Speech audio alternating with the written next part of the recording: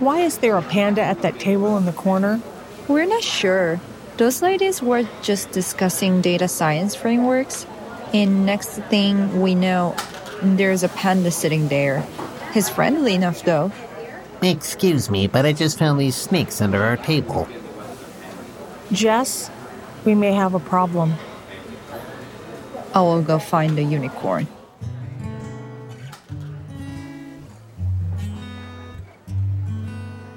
This season of the Bug Hunters Café is made possible by Softerific, Mousepaw Media, and Manning Publications. Who's asking? I just felt compelled to make small talk. That's just because Alan K is at the next table over.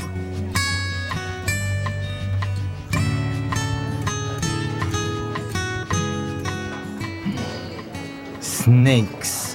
Why does it always have to be snakes? Oh, hi, Bojan. We have a bunch of Python developers in here today. The Pythons are learning how to code now. What? Oh, no, the humans are the Python developers, but it seems that every time they mention the language... Another snake appears? Usually. There are exceptions. John Cleese appeared out of the blue about 15 minutes ago. So the birds overhead are... Swifts. Sounds like unicorns at work. It would also explain why our table is covered in rust. I was wondering about that since we hadn't mentioned the language. Who's joining us today? Lily Mara. She's an author of Refactoring to Rust, and she's a software manager at OneSignal. I've been meaning to learn more about Rust, especially since it's being considered as an alternative to C.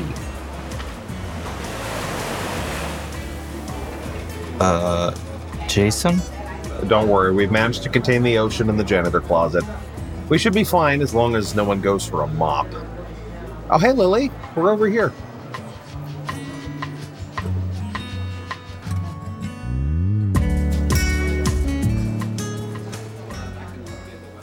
Oh, hey guys. I was just trying to implement divide by zero support in the Rust compiler, and all of a sudden I showed up here. Oh. This is a lovely cafe you have. Yeah, I didn't realize divide by zero could do that. Maybe that's why all the compilers are blocking it. Yeah, it's scary. They want to keep us out of the Bug Hunters Cafe. It's the bugs, they're conspiring. They're conspiring against us, yes. Clearly. Well, Jason, I'll have my usual decaffeinated coffee with a touch of rainbows. Alrighty. And Lily, what would you like to drink? I'll have a double shot latte with some tears lost in the rain. Okay, I can do that. I think they just got a fresh order of tears, too. Oh, perfect. Someone was trying to refactor something into COBOL from assembly, so... That's a mistake. Yeah. So, we have a lot of tears from that one. I'll go get that for you. That's a perfect source. Perfect source. I would say you should just keep that in assembly. I have a theory. In a million years, when mankind is gone, there's still going to be COBOL engineers around fixing stuff. That's right. Did you hear the joke about the COBOL engineer who cryo-freezes himself to be woken up in 1,000 years? And they're supposed to be woken up in the year 3000. And finally they wake up and they say, "Oh, the year 3000. It must be beautiful here." And the person who woke them up says, "No, it's the year 2200, but you know COBOL."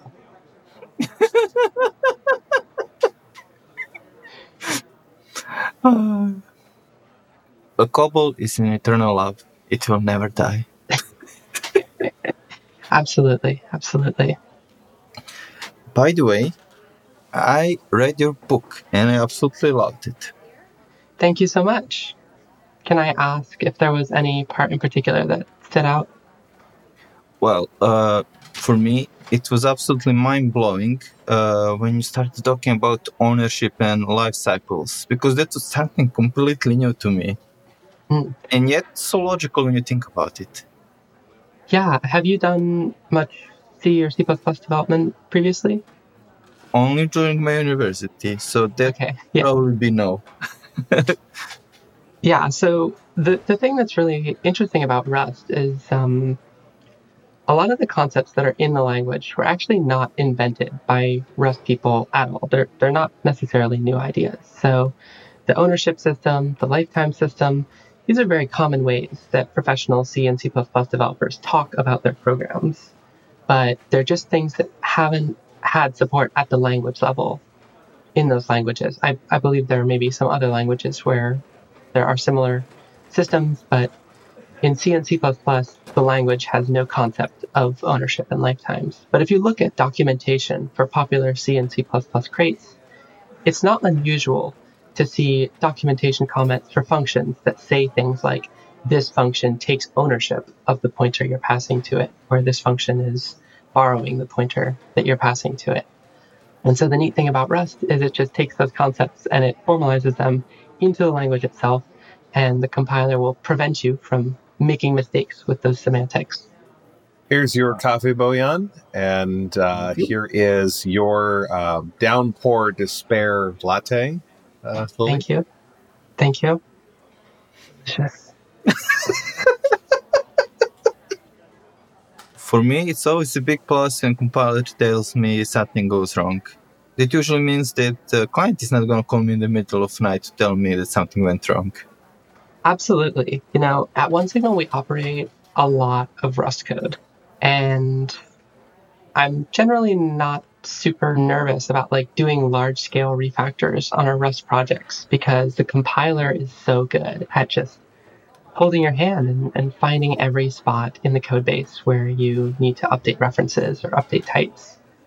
Doing refactors is generally just a matter of, changing the one central place where something is referenced and then running the compiler down from, 200 errors to 0 errors. And you can be pretty confident that the thing that you're wound up with is going to work as expected. Versus, when we're making changes to our older Ruby on Rails code base, I'm begging and pleading to not be the one who's in charge of that because I'm just terrified that I'm not going to find every reference to something. It's really great having a compiler that can hold your hand. Yeah, and there's one concept in Rust that I keep seeing more and more, and that's immutability. Yeah. By default, everything is immutable, and when I first came from Python with immutable stuff, I was like, why would somebody use immutable variables and objects? I mean, we always want to change stuff. Can you explain us why immutability is good for programming? Yeah, absolutely. And I understand that the first time you look at the language and you see a variable binding that just says let x equals something. That is an immutable binding. X cannot be changed after that line. But I would maybe slightly argue with the idea that Rust is immutable by default and say that Rust has, I suppose it is immutable by default, but I would more characterize it as optional mutability because I would say that most programmers would be pretty surprised by how often their variables can be and probably should be immutable. Writing a function in Rust is a very expression-oriented language. It's very built around, building up a big expression that computes to a single value and then storing that in a variable and then using that to go to, the next variable binding. The fact that the language has optional mutability means that the times when you do want to opt into mutability can be much less surprising. So let me give an example of that. So this is something that I also talked about in my recent conference talk at QCon London, but there are many libraries in Rust. Well, there are many libraries in many programming languages that you need to have a buffer of some data, you pass that buffer to a function, and that function will internally need to do some shuffling around of the data in the buffer. Maybe it needs to sort the data, maybe it just needs to swap a bunch of stuff around, maybe it needs to inject new data.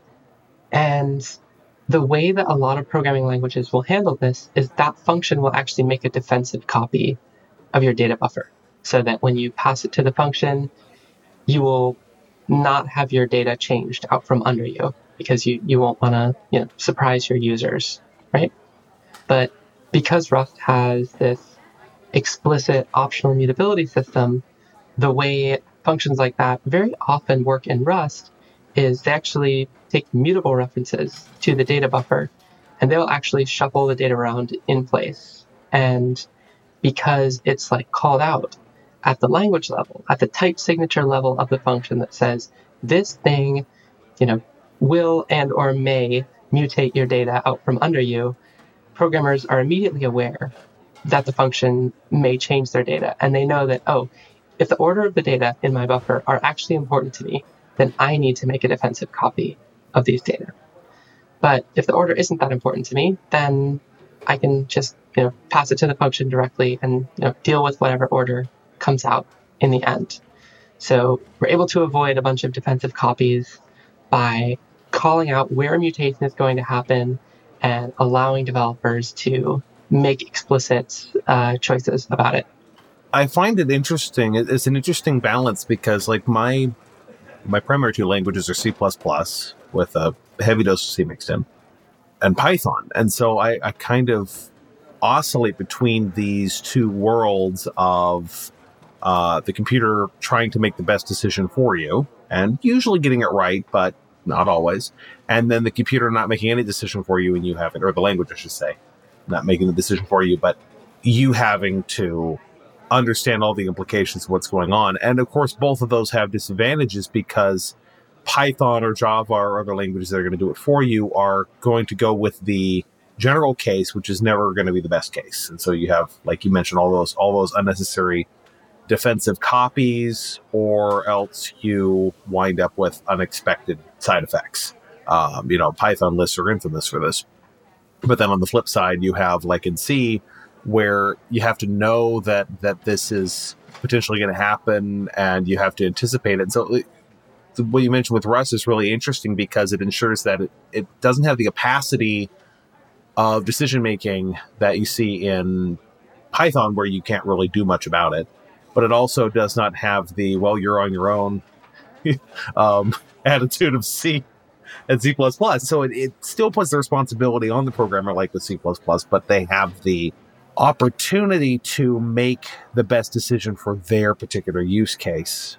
Would you say that's a fair assessment of Rust then? Yeah, I would say that's a fair assessment. I would say Rust, generally speaking, empowers the developer a lot to make their own decision. There are plenty of guardrails, right? Rust has a very strong type system. Rust has the ownership system that we've talked about previously. But generally speaking, within those bounds, programmers do have a lot of flexibility with how they solve problems. You can write Rust code that, to a certain extent, opts out of the ownership and the lifetime system. You don't necessarily need to write Rust code that uses a bunch of lifetimes and passes, stack pointer references, instructs, and do a bunch of complicated stuff like that. You can write very performant Rust code that just copies a bunch of memory every time you need to share a reference to something. Like, it's not going to be as performant as Rust code that avoids all copies and just uses references everywhere.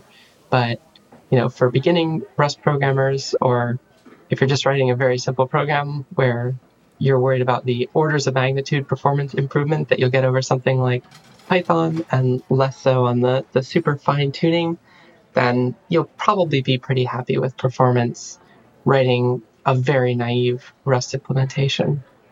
So it sounds to me like where with C++, there's a lot of undefined behavior. And I'm going to admit, I love debugging undefined behavior. It's my favorite thing to debug is undefined behavior. Who isn't? Who doesn't love that? I have had people question my mental sanity for that statement. But it sounds like with one of the other goals with Rust, then maybe this is why so many C programmers are excited about Rust, is the idea that we're training undefined behavior for compiler errors, putting more of that in the compiler. Does Rust have undefined behavior, or is it all just more like... Absolutely, Rust has undefined behavior. It's very easy to trigger. Rust has an unsafe keyword that you can put on a function or on just a block of code, and this allows you to get into the area of manipulating raw pointers. which is, basically necessary for integrating with C or C++ code, using the CFFI, or there's also some, 100% Rust behavior that you need to use unsafe for. Most Rust programmers, at least Rust programmers who are writing, user space application level code, will not need to use unsafe, right? I think we do have unsafe in like 2 or 3 places in the one signal code base, and at this point they're all unnecessary. They were necessary at the time the code was written, but they're like raw FFI with OpenSSL libraries, and it's no longer necessary. Better bindings have been written. You can write lots and lots of great Rust code that has no need whatsoever for unsafe. But it is there if you do need to integrate with C, C++ code, if you need to manipulate raw pointers for some reason, and you can absolutely trigger undefined behavior. There's actually a function in the Rust standard library that I believe if you call it, basically immediately triggers undefined behavior. And the function was deprecated because the deprecation notice says, this function is essentially impossible to use correctly. The function is called standard mem uninitialized, and it returns a value of type T that has not had any initialization logic run on it. So basically, if you write, if you have a struct called foo in C and you write, foo x, foo pointer x, and then you dereference that pointer, right, to get uninitialized memory, that's basically what that function does in Rust. Except Rust also has the constraint built into the language that it assumes that every value of any type is initialized to some valid value. So that the compiler always assumes that. The compiler has no allowances for uninitialized values. Yeah, dereferencing uninitialized memory is always undefined in any. Okay. However you do it. Yeah, let's. Why? I'm just trying to figure out why do. I'm sure there was some reason. Yeah. So I can tell you the reason. So if you're interoping with C code, and let's say, for example, you want to call a C function that's going to fill a buffer with like a gigabyte of memory, right? You have to allocate a gigabyte buffer, and then you want to call a C function that's going to write a gigabyte worth of data into that buffer. If you're using C, which allocator, standard library allocator function, would you use to allocate that buffer? Right. Yeah, you would not want to pre-allocate it to something like 0 because then you'd be doing 2 writes. Yeah, you would use malloc to avoid the zeroing out of that memory, but because of the way Rust's rules work in the compiler, you'd actually be required to zero out all of that memory so that every value in that buffer was a valid piece of data, a 0, or whatever type you were putting in there. And the uninitialized function allowed you to create uninitialized memory, so you could skip paying the price of initializing all of those values. But now that's deprecated. Now that has been deprecated, and there's actually the function has been replaced with a type called standard mem maybe uninit, and it's actually an enum type that shows this piece of memory is either an uninitialized value or it is an initialized value that holds something. And so they were actually able to build into the language the concept of uninitialized memory. So there's actually a type that encapsulates the concept of uninitialized memory. And this is now the way that you do that thing. But I think you can still call the mem uninitialized function if you want to get undefined behavior as quickly as possible in Rust. So I guess the idea is not to avoid undefined behavior, but to make it to where you literally just have to break the glass and get the undefined behavior. Like what you're getting yourself into instead of being surprised.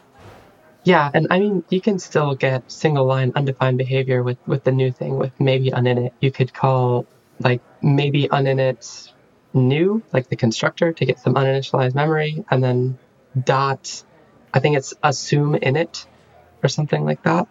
Because at a certain point, you have to take the pointer and you have to say, yes, I am a developer and I am very smart and I'm smarter than you, compiler, and I understand that this thing has been initialized, even though you can't see it. So you can just lie to the compiler if you really want some undefined behavior to debug. I'm not that desperate. Sure.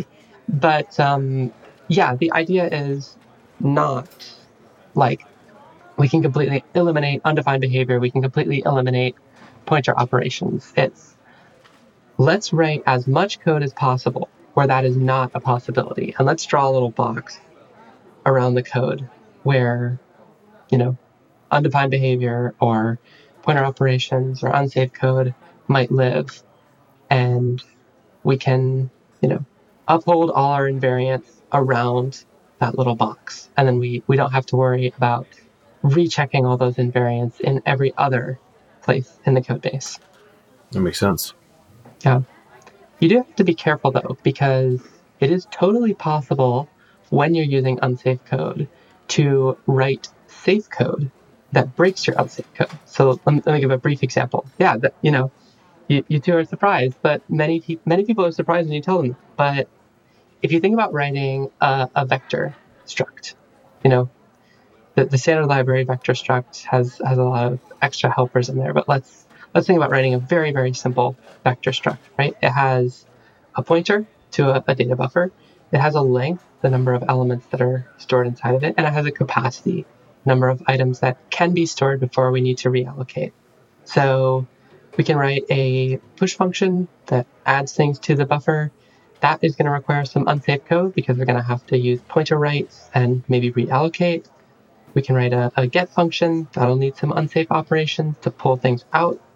But theoretically, we could also write a set capacity method that overwrote the number stored in the capacity field. And it wouldn't necessarily actually have to, from a strictly like compiler perspective, it wouldn't have to reallocate the buffer. You could write a set capacity function that only changed the number.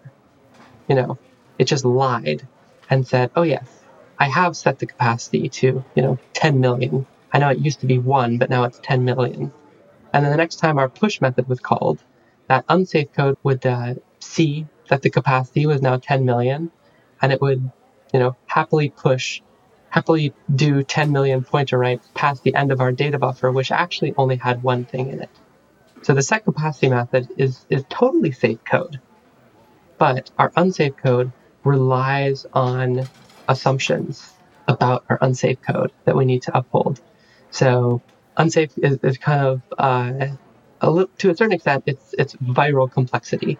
So when you introduce it, you need to not only verify the unsafe code itself, but you need to verify everything that's feeding into it, all the values, variables that are being fed into it as well.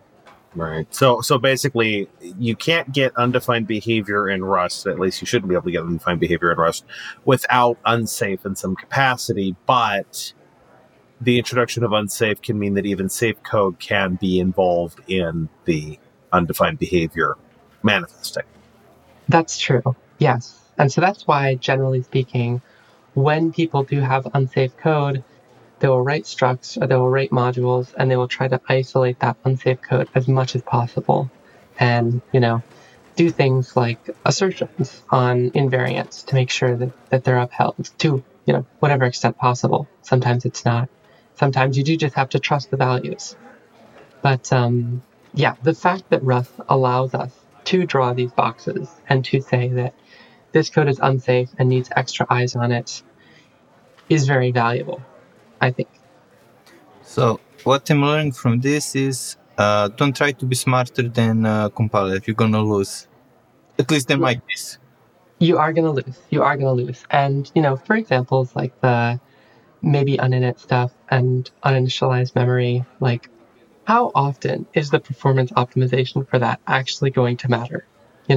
there absolutely are times when it will matter. If you're writing an operating system or you're writing a kernel and, your function is getting called in a super tight loop, whatever. There are lots of cases where allocating and zeroing out a buffer, zeroing out a buffer is going to have a non-trivial cost that you care about paying. But for 99.59 of cases, that is not the case. Most of us are application level developers, or we're writing services, we're writing web services, whatever, and it's unnecessary to get to that level of optimization. You're opening the possibility to shoot yourself in the foot. And, most of us can stay writing safe Rust code 100% of the time and not even have to worry about unsafe. When you're using a type in Rust that uses unsafe internally, a lot of the standard library collections, you don't have to think about the fact that there's unsafe operations going on under the hood. You never have to call an unsafe method, never have to do any pointer manipulation. It just looks like a type, and you can manipulate it, just like any other Rust type, or very similar ways that you can manipulate types in other languages. The fact that there's unsafe under the hood doesn't impact the experience of other developers, which is very nice. So basically what I'm hearing then is that ultimately premature optimization is the root of all evil, as Stumptooth would say. Yes, I definitely agree with that. But there's that quote is often shortened to that sentiment, but I think it is like a 2-sentence quote from that. They optimized it. They optimized the quote. Yeah, exactly. But the full context there is something like, in 99 or 97% of cases, premature optimization is the root of all evil. However, in those 3% of cases where it does matter, optimization shouldn't be discounted. Yeah. Or I guess another way of putting that, I was just having a conversation at work where I was trying to solve something. It was a future feature and had a designer go, well, this is a future feature. We shouldn't bother with this right now. I said, it matters right now because I'm building a data model and I don't want to code us into a corner. Yeah, absolutely. It's leaving room for what you're trying to do, leaving room for the optimization, not excluding the possibility of optimization, while not implementing the optimization. That's a hard line to walk. Right. But it's an important line to walk. Something that I do struggle with in Rust actually is because the language gives us so many levers that we can pull in the name of optimization and getting to the best possible solution, and doing that in a maybe smart-brained but not necessarily scary or dangerous way, because the language has all these safeguards in place. It's very, very tempting to delve deep on a lot of these optimizations. When I'm reviewing PRs from folks on my team, I sometimes have the tendency to say, you could eliminate this copy if you wrote a bunch of extra code and propagated a bunch of lifetime arguments everywhere. But sometimes I fail, but often I try and stop myself from being too pedantic. But it's a problem where the language exposes too much and makes it too easy to do these kind of optimizations, to the extent that it's tempting us into acting on them. And I think about it in contrast with other languages like Python, for example. I'm always contrasting Rust and Python, and I worry that people are going to think that I dislike Python. I actually really like Python. It's just not very fast. If you're, going from something like Python to Rust, like I said before, the naive Rust is going to be tens to hundreds to thousands of times faster than naive Python. And then the micro optimizations that we do with reusing memory and lifetimes and all this stuff are just such minor, teeny tiny little changes, at the maybe single digit percentage level, as compared with the massive, massive speed up that we got just from going from a super dynamic interpreted language with a garbage collector to a statically typed compiled language that comes into machine code that has an optimizing compiler that has no garbage collector, like the performance gains are slightly out of perspective, I think. Yeah. If that makes any kind of sense. It does. It does. And, performance around languages is always kind of interesting because it's so dependent on 1,000 things. Like, I've got a book coming out about Python, and one of the things I've mentioned is that, like, it's not that Python, and the funny thing is, it's not that Python itself is actually slow. It's actually that the default implementation of Python, the C implementation of Python, is slow. PyPy, which is actually a bootstrapped implementation off of our Python, it actually clocks almost as fast as C. But that has to be, that requires a lot of that engineering work. And I'd be curious to see what happens if anyone ever writes an implementation of Python in Rust. Yeah, there is one. There is implementation called Rust Python. Rust Python. Oh, yeah, I knew about that. What's wrong with me? I forgot. Yes. Yeah, it is. It is out there. People are working on it. I don't know how active the development is. I'm not involved with the project at all, but I've definitely seen it and heard about it. People are tempted to rewrite everything in Rust, I'm afraid.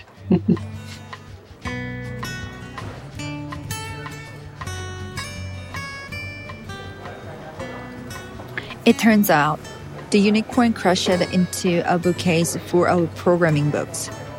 So how are we supposed to fix this? He's trying to figure that out. Meanwhile, what's the special today? Raspberry Pis. We had a lot of hardware enthusiasts come through earlier. Also, guests can get 35% off any order from Manning Publications at manning.com with the coupon code PODBUGHUNT21. These snakes are getting out of hand.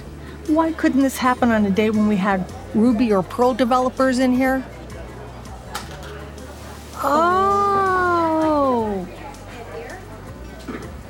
You call 1988 Larry Wall. Tell him the coffee's on us today if he brings in his Perl development team. I'll call 1997 Yukihiro Matsumoto. On it.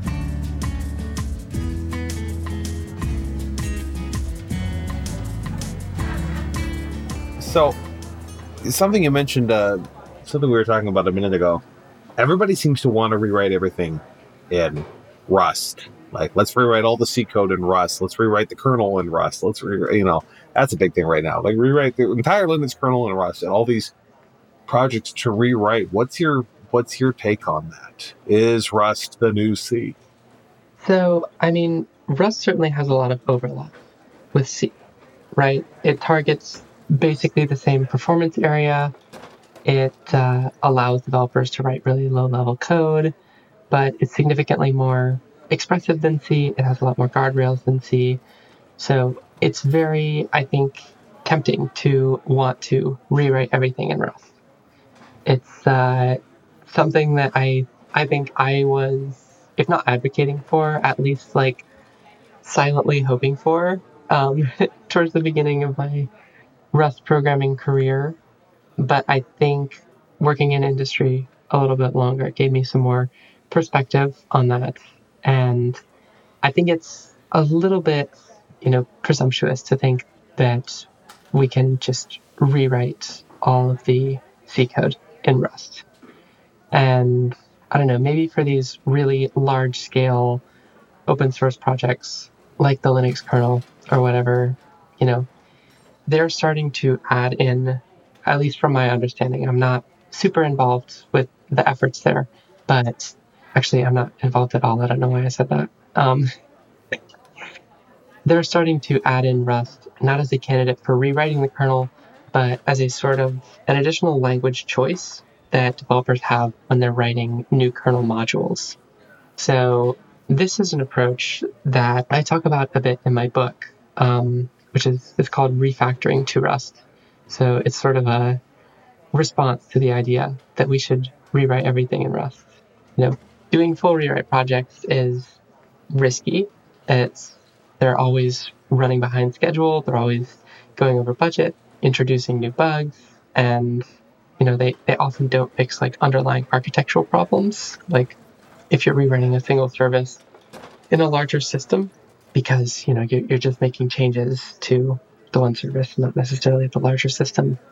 But it's an option that we have because Rust has such like a nice, easy way to interop with C code. It's an option that we have to take an existing program and sort of bolt some Rust onto it and communicate from a Rust library to an application written in some other language using CFFI.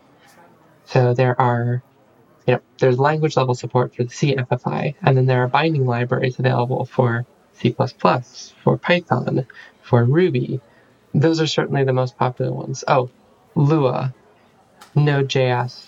Many, many languages have binding libraries available for Rust that allow you to take a Rust library and expose a wrapper library in some other language. And then developers in that other language can call functions that underneath are Rust functions, but to the developers in that language look no different from functions written in the host language.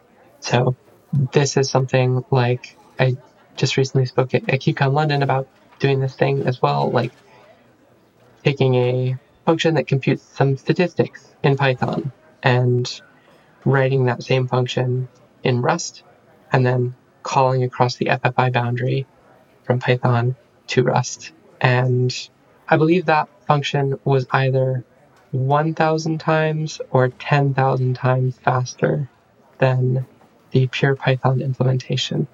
And this was being benchmarked from the Python side, with paying the cost of doing the FFI and the data transformations and whatever.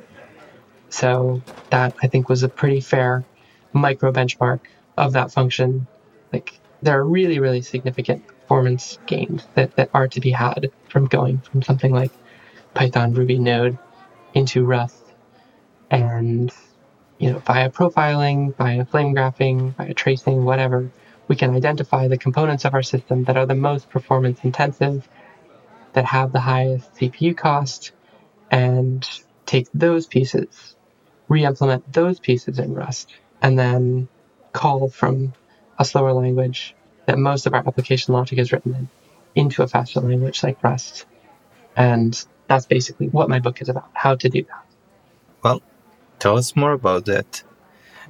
Do you usually start refactoring the CPU intensive parts, or is there another way to start with the refactoring process? So, it depends on what your goals are, right?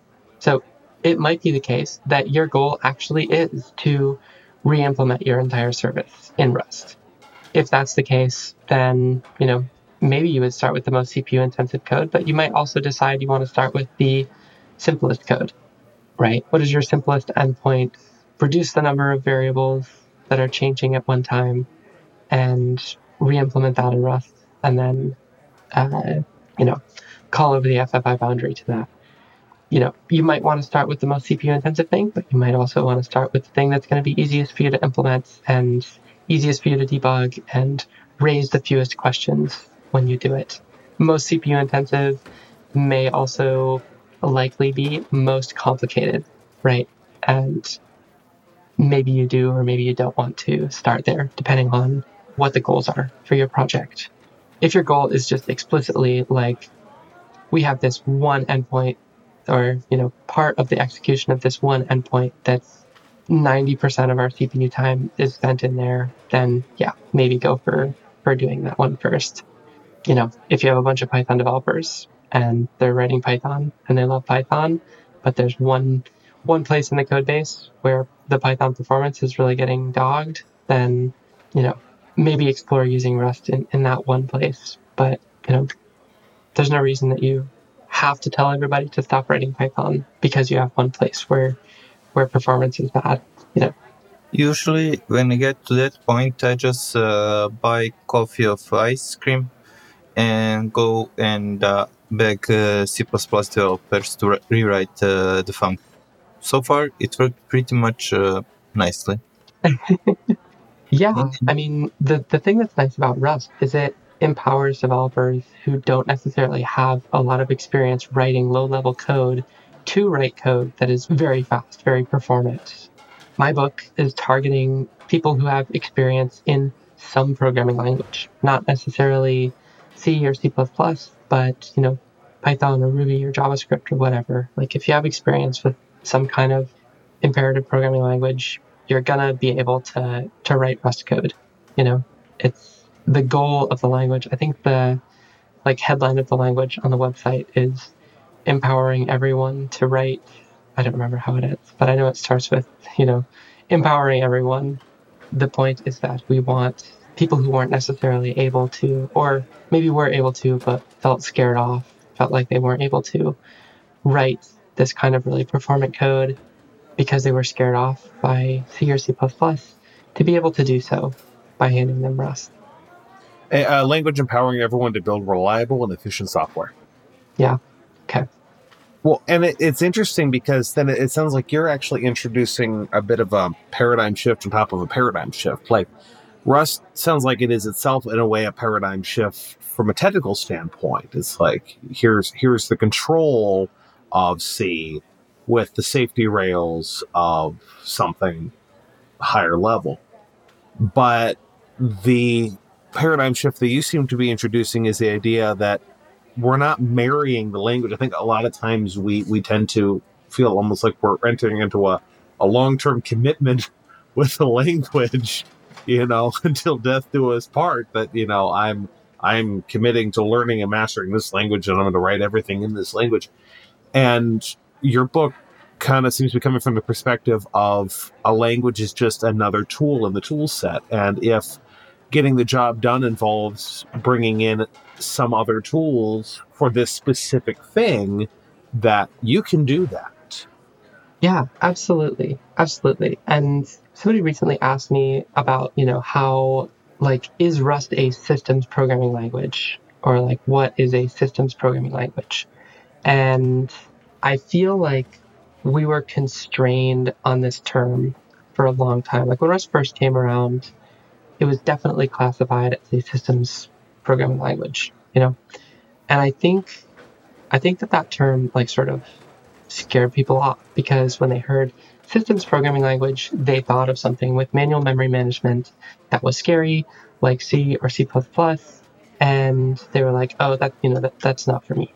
But the reality is that Rust has such good guardrails in place, it has such high-level semantics in the language, that there's no reason that we can't write, high-level application business logic code in Rust that, you would be probably derided pretty heavily for suggesting writing in C or C++. So I think the term, systems language or terms like it are very constraining when you have a language that's as flexible as Rust. Well, they're weasel words, just like scripting language. It doesn't really mean anything. Exactly. Referring to the most common usage, but not necessarily the... Well, and you mentioned a moment ago that delineation about, well, Rust is one of those languages that is, assembled down to machine code.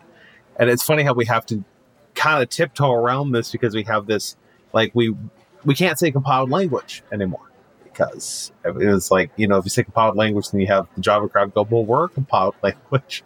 Right. And then by their semantics, so is JavaScript and Python. It's like, well, it's compiled to something, but I actually wanted to point in the term assembled language because I got sick of the debate. And it's just like, okay, we have interpreted languages and we have assembled languages. Interpreted means that it does not become machine code until it lands on the end user's machine. And however, whatever the timing is on that. And then assembled would be that it is invariably turned into machine code on the developer's machine, or on a build system before it touches the end user's computer. Right. That seems to be a more useful delineation, but I digress. Yeah, that's interesting. I've definitely been part of conversations with arguing about what is and isn't a compiled language. And I don't know, there are so many dichotomies in software that are just wholly unproductive and exist just to, I don't know, make people feel smart when they win arguments. Language is insidious. Yes. So changing gears a little bit, what are the strangest bugs you've ever run into?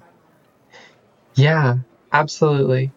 This is a bug that didn't start out very strange, but when we finally uncovered the root cause, it was extremely strange. So, at my company at OneSignal, we use Kafka very heavily. Many of our operations are done using asynchronous Kafka consumers. My team is the team that operates these consumers, and we use it for a variety of reasons. We use it for analytics roll-up jobs. We use it for event-driven systems. And we also use it in the capacity I'm going to be talking about now for queuing Postgres writes, because we're underlined by Postgres, and occasionally we get into situations where we're constrained on Postgres performance and we need to delay writes for some reason without we don't necessarily want to cut off our API traffic when that's happening. So one of our Kafka consumers is something that's responsible for writing updates to our subscriber model into Postgres. So you call our API, our edit device API, and you change the tag from, favorite color from blue to green so that you can start, offering your customers sales on green shirts instead of blue shirts. And this API call completes very, very quickly because all it's doing is a Kafka enqueue. And then at some point in the future, we will take that update and we will persist it into Postgres. It's an eventually consistent API, and it fills the needs of our customers pretty well. Occasionally, we would get into a situation where the latency, which is the difference between the latest message in-queued and the latest message that was dequeued and processed and committed, that latency would grow very, very large. And, I think 10 to 20 million messages in latency would show up. And we kind of didn't understand why. We would get into situations where, and this is something that was kind of bugging us for a while.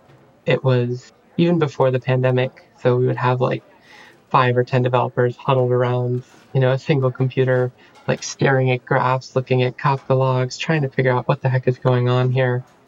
We couldn't figure it out. So, of course, we start adding some more instrumentation, right?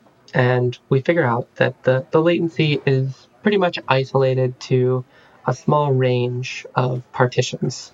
And in Kafka, the data model is basically a topic is like a logical group of messages. So, sorry, for those unaware, Kafka is a distributed message queuing system, sort of similar to, I think, RabbitMQ, but it's basically just a giant distributed queue. So you in-queue messages on one side, you dequeue messages on the other side.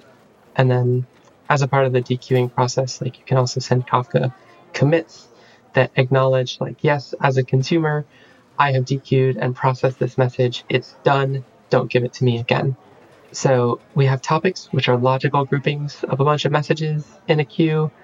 And within a topic, that is subdivided into numerical partitions, which are basically the way Kafka handles concurrency.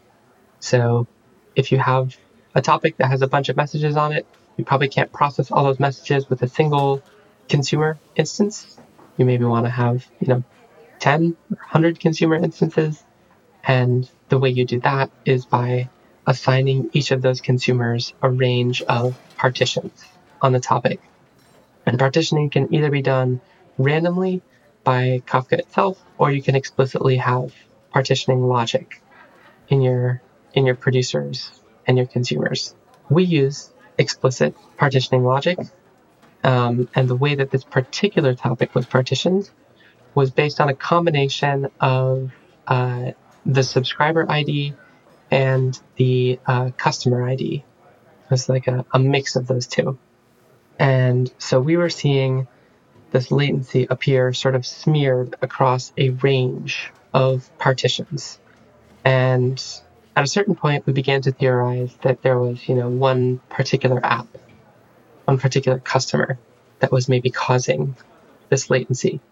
But once again, we couldn't really figure out what exactly the cause of this latency was. We couldn't find malformed data in the messages. We couldn't find like super, super giant updates in the messages that would be causing them to process slower or anything like that.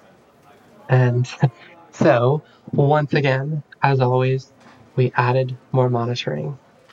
We add some more monitoring, and we discover that our concurrency is actually being impacted.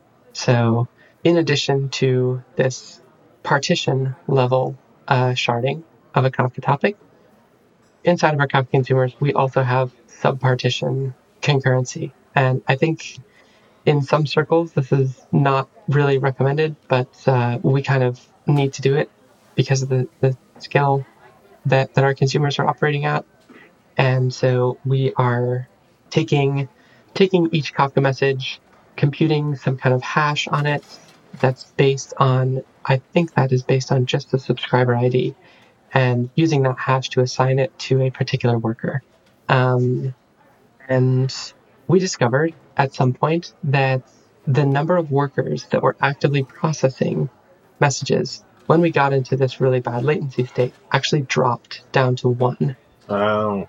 Yeah, down from, I think like 256 was probably what we had previously.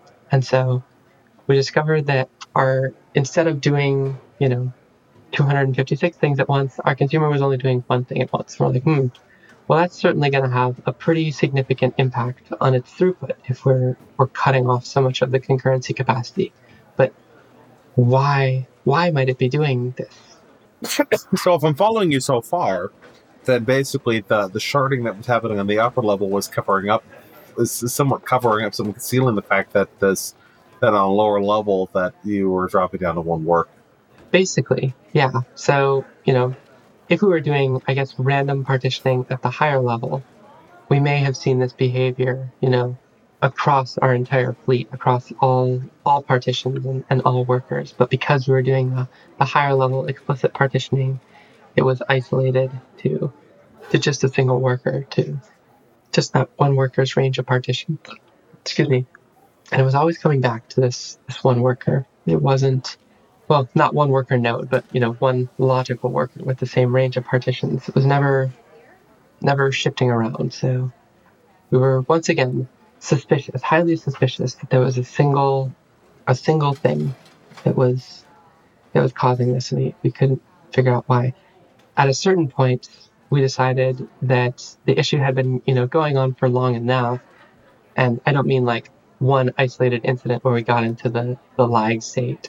I mean like this lag state thing had come and gone so many times that we're like, all right, we need to actually like consider spending some money on fixing this problem, right? So we spun up some structured logging, and we started, doing some sampled structured logging of basically every event that was being processed by this consumer into Datadog. And yeah, it's going to cost us some money to shove the data up there, but this has been going on for too long. We don't care. We're going to pay it. We're going to fix it. We're going to figure it out. So what we discovered was very interesting. We discovered that when we got into this state, the worker instances that were lagging, that had their throughput dog, that only had one worker running, were mostly processing updates for a single subscription. Yes, a single device that was operated by one of our customers. And we wondered, why is this one device getting so many updates? And we looked at the updates. We looked at the content of the updates. We're like, these updates don't make any logical sense whatsoever, because they were just thrashing fields. They were just constantly changing fields, like the same exact field from one thing to another. They might say, set their country to Australia, and then 100 milliseconds later, set the country to Mexico. Just nonstop. Every single field for this one device was being thrashed. And, not only was that bad because we were obviously processing a bunch of garbage data, but because these updates were eventually going into Postgres, like Postgres wasn't really happy about a bunch of writes going to the same exact row nonstop. Like if you operated Postgres before, you'll know that it's not a really big fan of having one row constantly slammed with updates. Yeah, with the country changing that fast, Dr. Gordon Freeman, I presume. Yeah. So I think we did like put some code in to just like disable updates to this one subscription. Like if you see an update for this one subscription, just drop it. Don't try and send it to Postgres. Just drop it. But then we thought like, okay, why was this happening? Why is this one device getting slammed with so many updates? So we took a look at the fields on this one device, and we noticed that like every field was being updated, but there was one field that wasn't being updated, and this was the email field. So as a part of OneSignal's product offering, in our SDKs, we have an SDK method called setEmail. And what this does is if you call setEmail with, say, LilyMara at onesignal.com in our SDKs, it will send up an API request. It will search your user base, your subscriber list, and see, hey, do we know anything about a user with the email LilyMara at onesignal.com? If we do, then it will create a link between this like device level push notification subscription and this email subscription, so that the two will be linked. And this is the very important piece, so that when you make updates to the push device, those updates will be copied onto the email device, so that you could do things like if you want to target people via email, you can use the same like data tags and fields for targeting email people as you use for targeting push people, because the tags are like copied from the push record to the email record. So what we found is that one of our larger customers had called this setEmail method on their 5 or 10 million push devices with the same email address, with something like admin@mycompany.com. Oh, man. Yeah. And so, as a result of this, every time any one of their 5 or 10 million subscribers had any field updated, it created a duplicate update sent to this one central subscription. And Man, so it was hammering it because every single device with this email attached to it was trying to update the correct information, and they were basically just, the term that comes into mind is wrong, but it's Z fighting. It's what comes. It's data fighting. yeah. So, like, from a number of updates perspective, like, it's nothing. It's a rounding error. But it violated so many assumptions that were at the core of our system. It violated the assumption that, oh, there's never going to be a bunch of writes to a single device, because, the writes are going to be very well distributed across a customer's range of devices. But we didn't account for this email linking feature that allowed you to duplicate writes very, very easily to a single central device if you were so inclined. Yeah, so that was a really interesting one and a very hard one to debug. And I definitely did not solve that one alone. And as a matter of fact, I was not even leading the effort on solving this bug, but I played a part in adding the structured logging and identifying the cause and trying to steer the investigation in the right direction. But the folks on my team really led on that one. But yeah, that was a real head scratcher for a very long time. And when we finally discovered what it was, there was such an enormous face palming from everybody who knew anything about the bug. I think that's one of my favorite bug stories to date, because like you're going through it and you're thinking, I don't, especially because I was sitting here going, I've never used Kafka, I've used Postgres, but I understand this part, I don't understand that part, and I'm just like catching these little pieces, and I'm thinking, I wouldn't know where to begin, and then when you say the solution, it's like, oh my god, it almost hurts. It's like, It does. It should be obvious, but yeah, it's layers of abstraction and unstated assumptions cover up so many things. They do. Yeah, that's It's one of my favorite bug. Well, no, it's my favorite bug story too, of course, because I just shared it on a podcast about bugs. But yeah, I love it because it, like you said, it has all these layers of assumptions, and that's really what bugs are, right? Bugs are not computers making a mistake. Bugs are a collection of assumptions that developers make about the world being invalidated. Yeah. Bugs are collections of erroneous assumptions. Yeah. Absolutely. I think Vitahe last year mentioned pretty much the same thing, that all bugs are wrong assumptions. Yeah, or just typos, I guess. But those are much less interesting to talk about. Yeah. And then use Rust to find them. Yes, exactly. I think it's very difficult to have a typo related bug in Rust that isn't just, well, I mean, if you had variables that were one character off from each other, I suppose you could return the wrong one or something like that. Or, of course, you could have a bug that's just, presentation logic, show the wrong string to the user. But it's not like JavaScript or something else where you're actually going to have a production-facing bug that's the result of missing a semicolon or something like that. Had those. And Rust actually does have significant semicolons, which is interesting. People are very often surprised and a little bit incredulous when I tell them that. But it does have significant semicolons, but the compiler will not let you get away with making a mistake on those. Which is probably a mercy more than anything. Yes. This has been a wonderful conversation.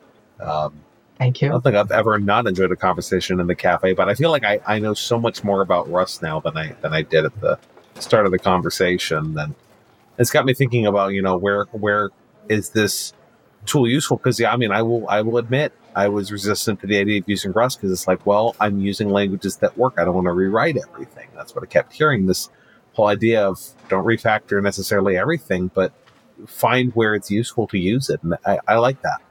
I think I'm going to be looking for more opportunities to do that. Yeah, excellent. Well, I've had a great time coming here to the cafe and speaking with the two of you today and talking about Rust. I'd be happy to come back anytime and talk about it more. Best divide by zero you ever did, huh? Best one yet. I'll have to come up with some other impossibility to try the next time I'm thirsty for some tears lost in the rain. Oh, you've been an absolutely wonderful guest. Thank you. Thank you. And now I got to see if we can get some of this Rust off the table, because it's pretty well encased by this point. I guess you'll have to find something else to talk about when I'm gone. Absolutely. Some sort of, I wonder if they named a language after a solvent. That would be helpful. Or marble or porcelain, something nice like that. Yeah. Stuff to ponder.